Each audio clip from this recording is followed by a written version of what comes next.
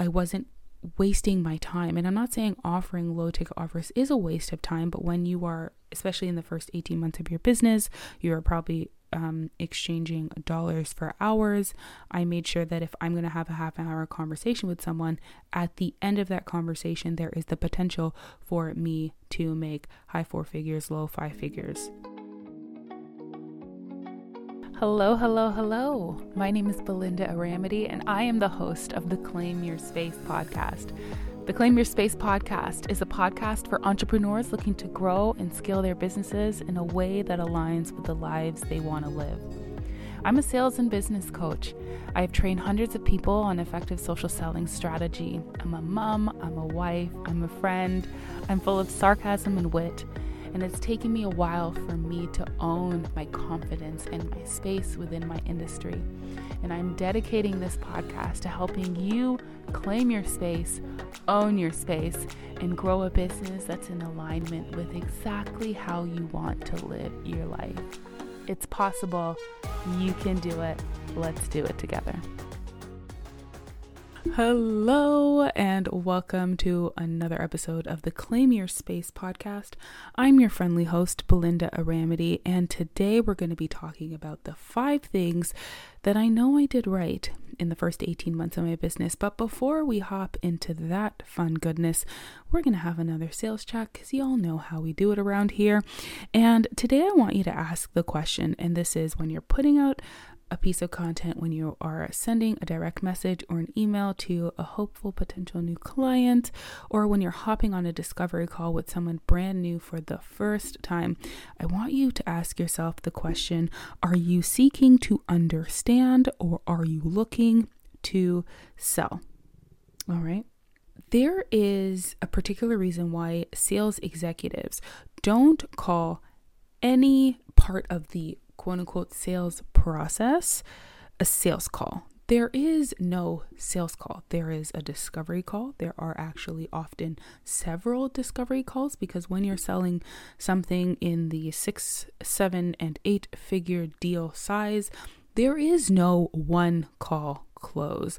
And so I want you to keep that in mind if you are a consultant selling into business to business.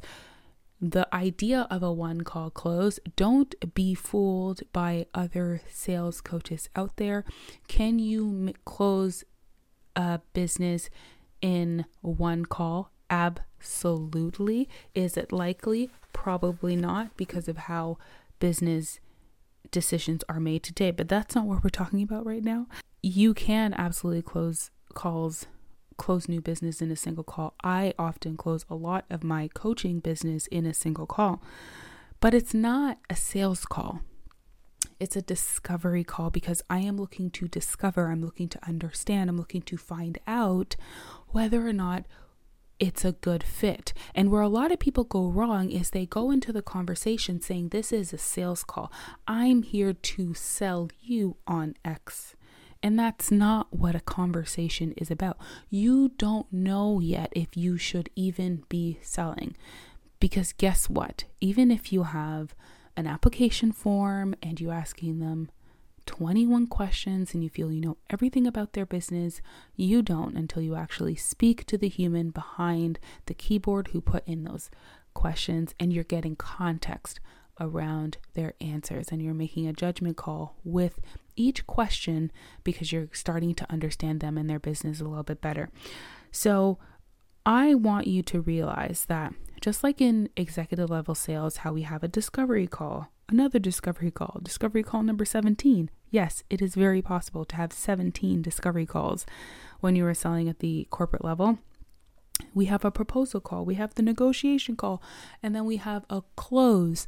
There is a reason why at the highest, championship MBA style level of selling, there is no sales call, okay? Because with each call has a purpose, and the purpose is to get a deeper level of understanding so that you can figure out, is this person or is this organization a right fit for the solution that you have, okay? So as you're going into any of your conversations, seek to understand, do not seek to sell. Because guess what? Nobody likes being sold to. So if you come from a place of, I want to understand, you and your conversations will do so much better for it. All right, let's get into the episode. So if you listen to my most recent episode, I bemoaned about some of the things that I did wrong in the first 18 months of my business. And the good and bad thing about being an entrepreneur is you will always look at your approach to things and say, you know what? I could have done that differently. I could have done that better. But that is humility. That is growth, right?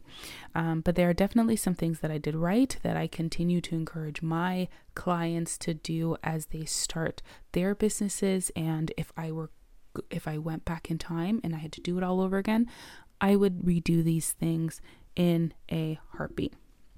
Okay, so number one, when I started my business, I focused on a single social media platform. I wasn't on both Instagram and LinkedIn and Facebook and Twitter. Actually, that's a lie. I was, but I only focused on a single one. Okay. Because I focused on a single one, I got really, really good at using and leveraging that single platform. And it just meant that it was easier for me to do the things that I needed to do in order to achieve the goals that I was trying to achieve in my business. So for those of you that don't know, I'm a mom of 3. When I started my business, I had a 2-year-old, I'm trying to do math, 2-year-old, 5-year-old, and a 7-year-old. Anyone who has children knows that those are ages where they just really need you all the time. And I'm happily married. And so I wanted to hang out with my husband. I wanted to have free time. I still do. Still happily married. Thank goodness. So being able to focus on a single social media platform, one, like I said, it allowed me to get really good at using and leveraging that platform and building a personal brand that sells.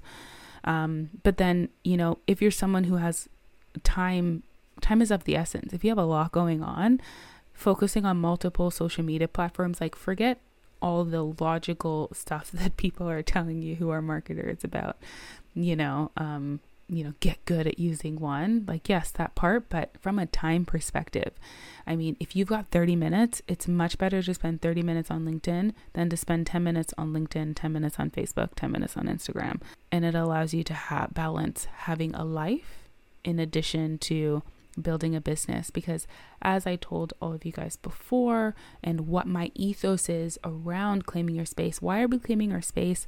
So that we can build businesses that are in alignment with how we want to live our lives, and that our lives aren't being lived for our businesses. Okay, even for passion-driven businesses like you might have. I love doing what I do, but that doesn't mean that I want what I do to dictate everything else that I get to do in my life. All right. So number 2, I did cold outreach. This is not sexy. This is not advice that the prevailing, people will tell you. But guess what? I made a lot more money in the first 90 days of my business than a lot of people who are waiting on this attraction marketing stuff. Because guess what? Attraction marketing, the part where you're putting out content and you're waiting for people to find you, that's a long-term play. That's a play where after you've been putting out content for over and over and over and over and over again, that you build that trust factor where people are coming to you because it's undeniable. But when I was doing my cold outreach, I got to choose who I wanted to potentially do business with. I got to choose who I thought I would be a really great fit for. I got to make suggestions, because when you are a consultant, that's what you do. You make suggestions as the, expert in your field. And so I got to cherry pick and decide, this is a company that I think has the assets to be able to afford to work with someone like me, or this is a person who's doing something really, really cool, and I'd love to be able to help them build and develop their personal brand on LinkedIn. So I did a lot of cold outreach. I think cold outreach is thebomb.com. And as I always tell people, if attraction marketing and just having a really strong personal brand is all that you needed, okay, then companies like Apple and freaking Google, everybody and their whole entire mother, Google is a company where Googling has now become a verb. What are you doing? I'm Googling. It is a thing that it is now an action. So if a company like Google has to do cold outreach in order to have grow the kind of business that they want, why don't you think it can't work for you? I'm just saying, let's use logic here, people. You ain't gotta listen to me. Listen to the logic that I am speaking. So cold outreach, would do it again, and I continue to do cold outreach to this day. But what I will say is, when you focus on a single social media platform, it's no longer cold outreach, it's warm outreach. I won't go into it in too much detail in this episode, but my whole point is that you're creating content for a purpose. And a lot of times people are really busy and you aren't at the forefront of their mind. But if you are connected to them, or they're following you on, let's say, Instagram, and you initiate a conversation, a lot of times you can get business from having the audacity to initiate a quote unquote cold but really warm conversation with them. Another thing, so number 3, first we talked about focusing on a single social media platform. Number 2, I did cold outreach. And number 3, I had high ticket offers. So whatever efforts I was putting in, if I could only work for 3 hours in that day, or I could only reach out to 5 people and only one person booked a meeting, I wasn't wasting my time. And I'm not saying offering low ticket offers is a waste of time, but when you are, especially in the first 18 months of your business, you are probably exchanging dollars for hours. I made sure that if I'm going to have a half-hour conversation with someone, at the end of that conversation, there is the potential for me to make high 4 figures, low 5 figures because of that conversation. And even if I was talking to a corporate client, it was, okay, yes, I'm going to have a series of discovery calls, but I'm going to net something really valuable from these series of discovery calls that I'm going to have with this company. So I'm very fortunate that the type of people that I work with are people that can command a high ticket offer. Not everyone can. Not everyone is in a position to be able to offer one. But if you are someone who comes into the game with a lot of expertise, it doesn't matter if you've only had your business for 18 months. Because guess what? When I started my company, it was a baby. It was 0 months old, just like any new company. But I was teaching skills that I had perfected over the course of more than a decade, and that is how I had the audacity to charge a high ticket price for my knowledge, because my knowledge was proven. It was the business model that I was taking on, so the consulting and the coaching, that wasn't proven because I hadn't done it before. But I had coached people in sales. I have sales skills that I had been imparting into my life and for other people's businesses for more than a decade. That is and was worth a lot, even when I had a baby business. All right, so having high ticket offers, absolutely, because I could have been afraid, and instead of charging $5,000 to work with me, I could have charged $1,000, and I would have made 5 times less doing the exact same thing. And for what? People don't buy on price. It is a factor, but that's not the only reason people buy. So find people who don't buy or not buy solely because of the price of something. Number 4. So in the first 18 months of my business, I grew enough to be able to hire a VA who is now officially my online business manager. Her name is Lily, and she is absolutely amazing. And she is my right-hand woman, my ride or die. Like, I can't imagine growing my business without her. And it just allowed me, again, to, at the time, do more with my time. So now, instead of building out slide decks for these workshop presentations that I was doing with companies, she was able to help me do that at that time. So again, there are only so many hours in the day, especially when you're trading dollars for hours as a consultant or as a coach. There are multiple ways that you can build out and scale out your business, but for the purpose of this conversation, first 18 months, don't focus on scaling. Focus on getting consistent income into your business every single month.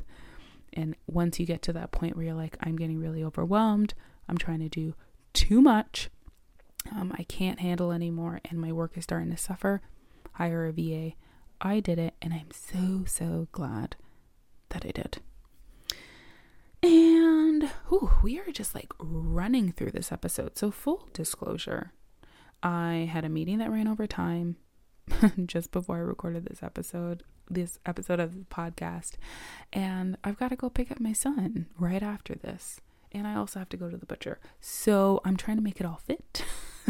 So if it feels like I'm like really running through, that's why, because I am really running through. All right. Part number 5 is I created a client system that was simple. Things became more difficult and frustrating in my business as I started to overcomplicate things. So in the first 18 months, what I did was I kept things simple. I didn't invest in too many, well, actually I did. If you listen to the last episode, you know that I did.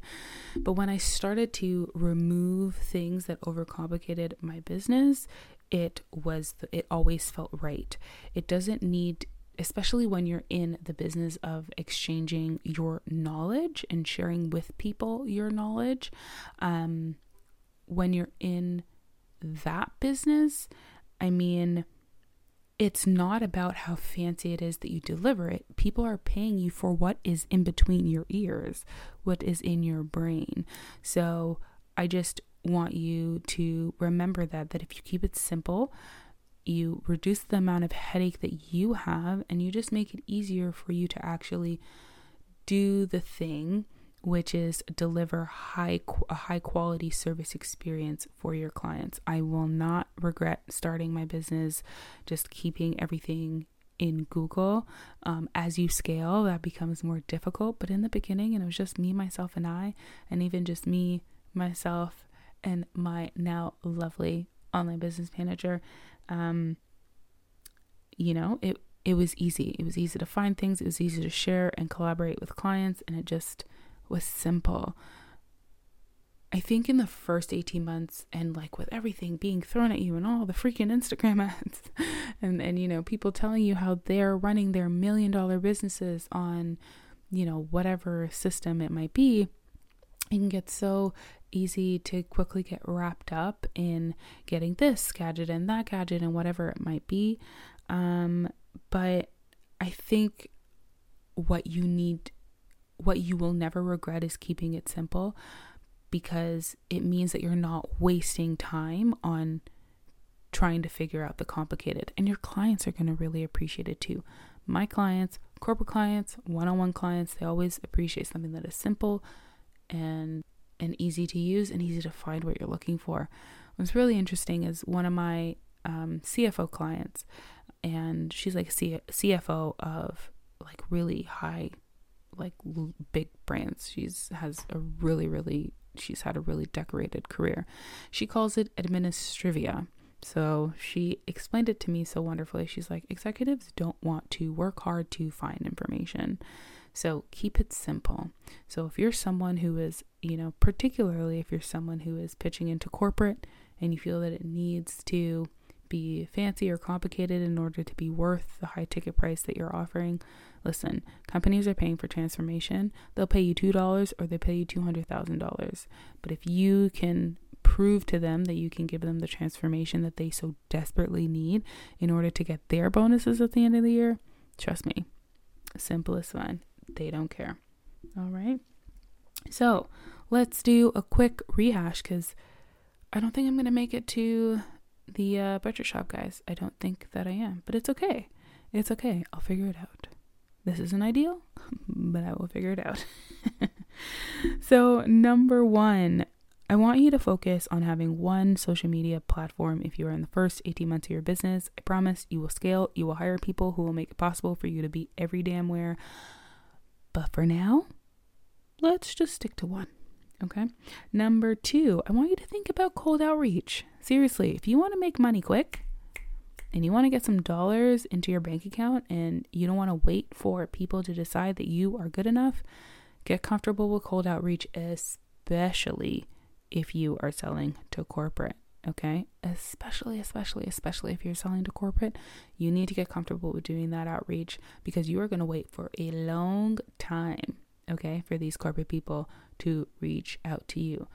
It is a very different game if you're selling B2B. And even if you aren't selling B2B, I mean, some of my most amazing clients are clients that I reached out to. Okay. I knew that It wasn't completely cold, but they didn't initiate the conversation. I did. So don't be afraid of cold outreach. Point number 3, high ticket offers. You don't have a lot of time. None of us have a lot of time, right? We all only have but so much time in the day. If you're going to put out the effort in order to get a new client and do the cold outreach, spend time on creating content on social media, have a high ticket offer. Don't be afraid to charge what you are worth. Number 4, when it's time, once things are rolling, and you're making a little bit of money month over month, hire a VA. Best decision I ever made in my business, other than starting my business. And then number 5, create client systems that are simple. Simple. Okay?